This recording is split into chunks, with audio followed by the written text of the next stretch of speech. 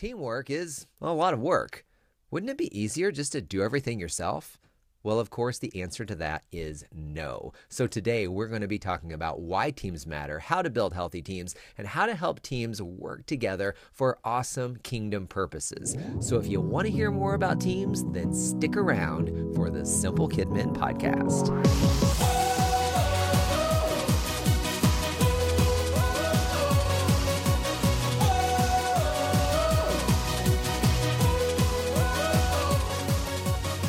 Hey guys, welcome back to the Simple Kidmin podcast, the podcast where we take the complicated world of children's ministry and we boil it down to the things that matter most. I'm your host, Jason Byerly, and today we're going to be talking about one of those things that really is a high priority in children's ministry, and that is teamwork. Because the health of our teams determines really the health of our ministry. Now, I'll be super honest with you. I am kind of naturally more of a solo player on my own. I grew up as an only child. I did not play team sports in school. I hated doing group assignments in high school and college. It was much easier for me to go and just run with a project and do it myself, and then I could stand or fall on my own ideas and effort.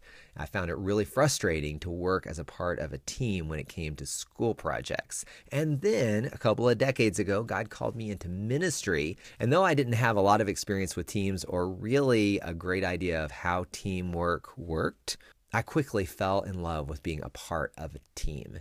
And throughout the years, my greatest joys and victories have been because I've been a part of a team. And some of my greatest frustrations and failures have been being a part of or leading a team. Because teamwork, it's work. It's tricky business. And as sinful, individual, broken people, sometimes it can be a little tough to come together and function as one body. So we're going to get into teamwork today, why it matters, and how you can help your teams be able to play and work together so much better so that all the glory can go to God. Now, throughout our lives, most of us have had a chance to experience the ups and downs of playing on a team.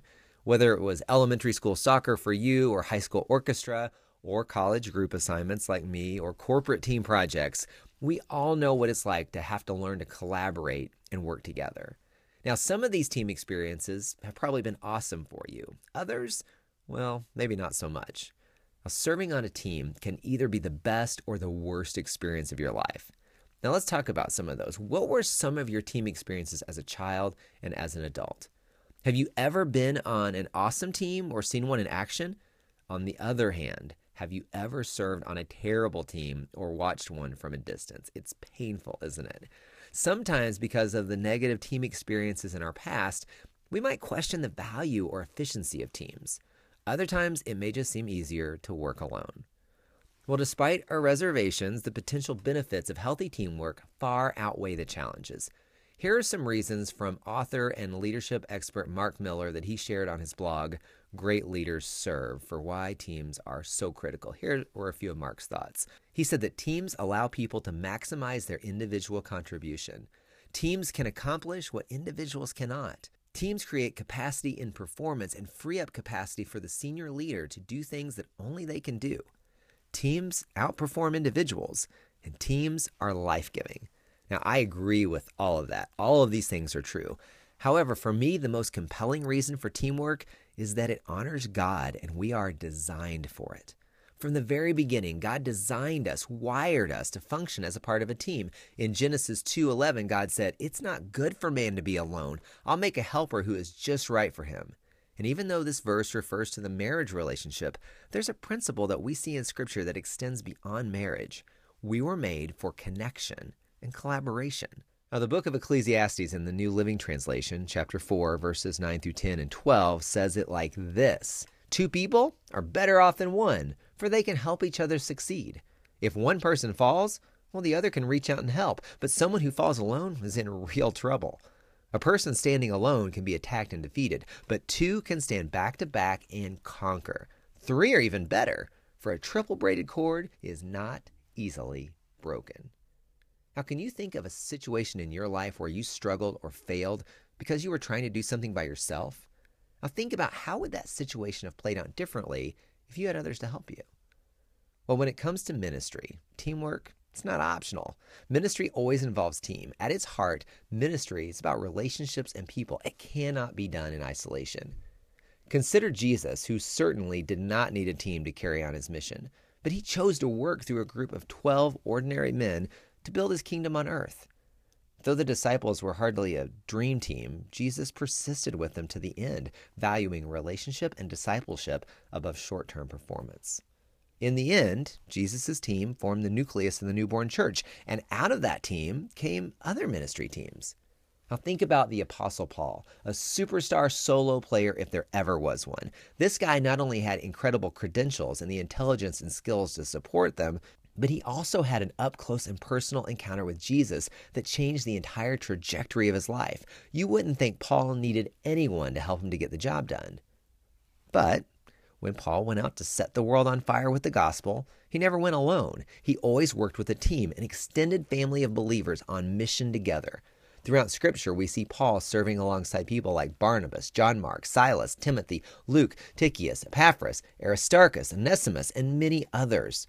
And though these team dynamics weren't always easy, like the time John Mark ditched Paul, causing a big rift with Barnabas, Paul still did ministry in community. Why? Well, the same reason Jesus insisted on working through a team, because God values community, and he made us to be interdependent as we do ministry together. After all, as Paul himself said in 1 Corinthians 12:27 in the NIV, now you are the body of Christ, and each one of you is a part of it.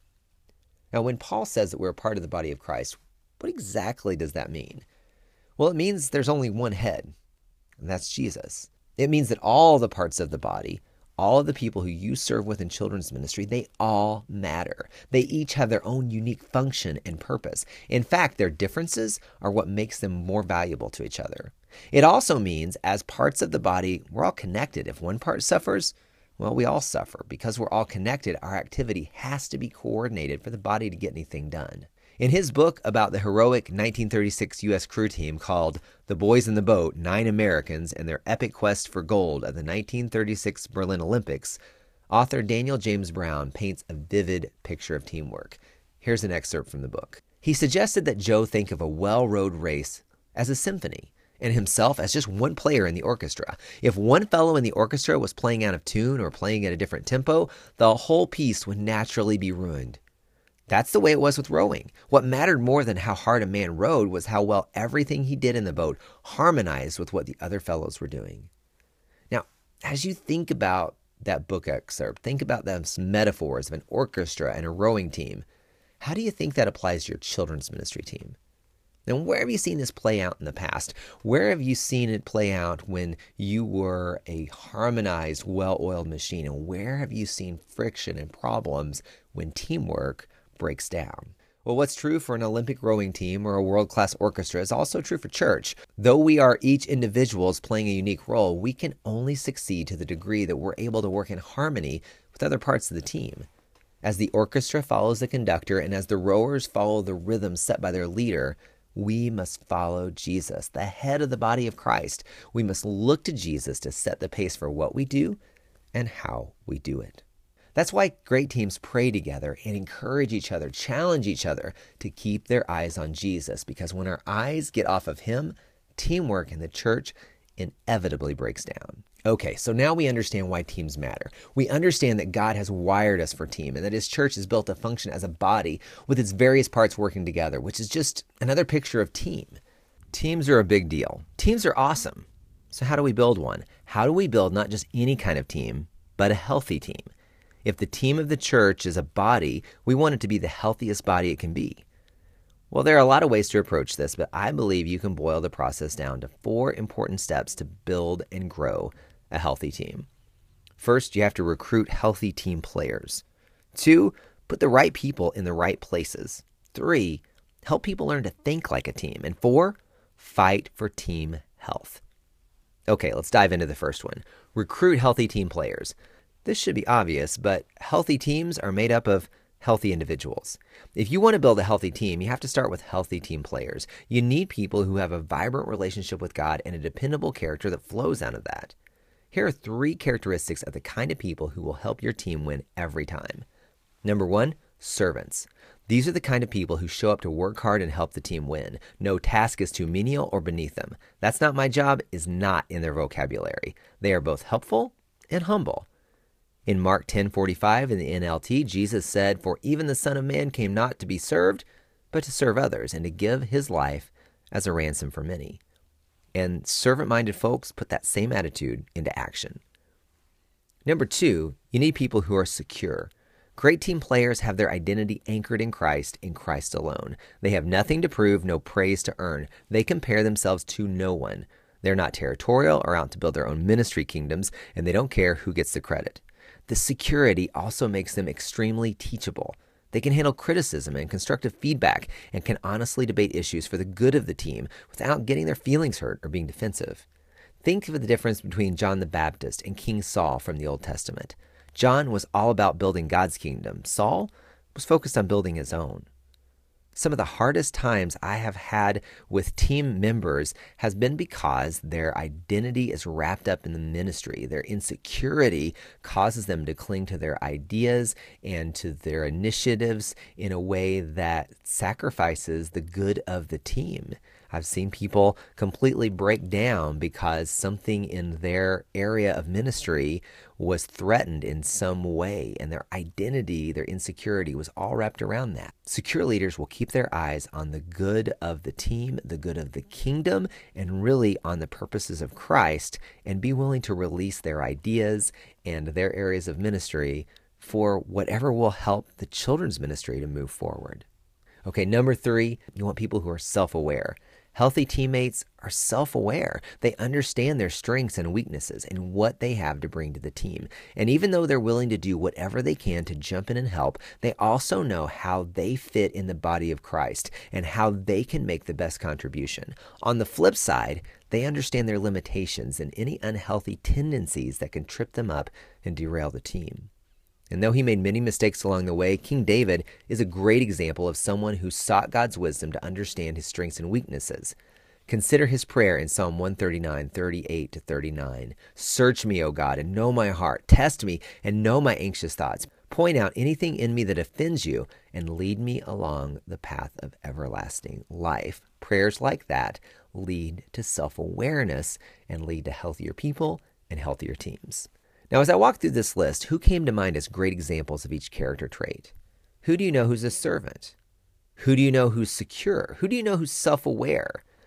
There are probably people who excel in one of these areas, maybe above the others. Can you think of someone who exemplifies each one? Maybe someone who exemplifies more than one. And on a more personal level, which areas are you strongest in? Where do you need to grow to make the biggest impact in the body of Christ? Now, here's the thing. As we recruit and invite people to join our teams, we're going to be looking for those 3 characteristics, people who are servants, secure, and self-aware. But none of us has arrived in all of those areas. And so not only will we look for people who are strong in those, we will also look for the opportunity to help people grow in each of those areas. We'll look for opportunities to teach people what it looks like to be a servant, what it looks like to be secure in their identity in Christ, and what it looks like to be self-aware so that they can bring their best to the team. None of us is fully developed as a disciple, and none of the people we lead and serve with will be fully developed either. And as disciplers, our job is to help people to grow to be like Jesus and to submit ourselves to Jesus' teaching and leadership so that we will grow. So look for those servants, look for those who are secure, look for those who are self-aware, but look for opportunities to help everyone to grow in each of those areas. Okay, let's move on to step 2. If you want to build a healthy team, you have to put people in the right places. As you're building a great team, it's not enough to recruit the right people, but it is just as crucial that you place them in the right roles so that they can maximize their gifts and abilities for the team. When people are doing what they're wired to do, they do it with more passion and create a sense of fun and excitement for the entire team. Jim Collins writes, "Leaders of companies that go from good to great start not with where, but with who. They start by getting the right people on the bus, the wrong people off the bus, and the right people in the right seats." Now, to think about how this plays out in the real world, let me give you an overview of some of the many volunteer opportunities in our children's ministry. In fact, it takes all of these to pull off a weekend service in children's ministry. So as I read through these descriptions, I want you to think about the types of personalities, gifts, and talents necessary for each role. All right, let's start with small group leaders. A small group leader builds relationships with a group of 6 to 12 kids, and they lead a small group activity to help apply the Bible lesson. And then there are welcome hosts. Welcome hosts create a great first impression of children's ministry by helping guests get checked in with security tags and answering questions along the way. Next, we move on to producers. A producer leads rehearsals for the large group program. They coach storytellers, tech leaders, and worship leaders to produce a great program that leads kids to Jesus and brings his words to life. Storytellers bring the Bible story to life for kids through creative storytelling. Worship leaders, they lead kids in worship songs with dance motions. Tech leaders, they run sound, lights, video, and computer graphics for the worship service. Security leaders, they monitor entrances, exits, and restrooms to control access to the children's ministry environments and to keep kids safe. And then finally, there's our checkout team. They control the flow of traffic into our environments and match parents and kids' security tags during pickup. Now think about those roles. What are some of the personality traits, gifts, or talents that come to mind when you hear about those roles? What do you think would happen if you had the wrong people in the wrong roles? And how would that affect the team? For example, let's think about somebody who would make a great storyteller. This is someone who has good communication skills, someone who can be dramatic and really bring the Bible story to life in a super fun way up on stage. This may be the life of the party, or a quiet person who can just really come to life once they get up in front of a group of kids. Now, they may not make the best small group leaders because small group leaders need to have strong shepherding and relational skills. A large group communicator may not have those. Their thing may be to get up and to present. And if you had them in a small group role, they may not do such a great job following up with kids and building relationships. The same is true for a small group leader. They may be awesome at building relationships, but you put them up in front of the kids and they just don't have the dynamic communication skills to bring the Bible story to life. Or take welcome hosts. They create great first impressions. They are that first touch as people come into children's ministry. These are usually super friendly and hospitable people, outgoing. Compare that to our tech leaders. These are often very introverted, techie people who love sitting in a tech booth running sound and lights and video. Now, a welcome host who's incredibly extroverted would probably go crazy and get really distracted if we had them running tech. Same would be true if we put a tech leader at a welcome table. They might not be the friendliest, most gregarious person to welcome folks into your ministry. So you can see it's really important to get the right people in the right seats on the bus. I think of it like a puzzle. If I'm in a hurry, I could cram the puzzle pieces together and force the wrong pieces into the wrong places, shoving puzzle pieces into holes where they just don't fit. But that'd lead to a jumbled mess and a lot of gaps in the picture. Or I can take my time and search for the right pieces, move them around, and place them in the position where they were designed to go. Then, and only then, is the overall picture of the puzzle complete. In the same way, we can cram people into roles where they just don't fit. But if we take our time, get to know people, get to know their gifts, their personalities, and their calling, if we do that, God will help us to put the right people in the right places, and our team will create a more complete picture of the love and life of God than we could ever do if we try to short circuit the process. So don't be afraid to take your time placing people on your team, and don't be afraid to move people who just aren't in the right spot.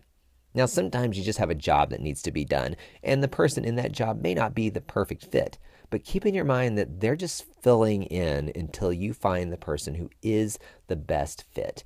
Match people according to their gifts, abilities, temperament, and they will not only have a blast serving, but they will be great recruiters for your ministry because they will get to do what they do best. I will never forget when I was about to leave the church that I served at about 16, 17 years ago. I had a good friend of mine who was on our drama team come to me and say, you know what? I just never knew that serving God could be like this. And what she meant was that she could use her dramatic abilities to serve kids and to serve the kingdom. She always thought of serving God looking like one thing. But we created opportunities in our ministry for her to use her gifts to do what she did best in the body of Christ. And she found her fit and found great joy in using those abilities.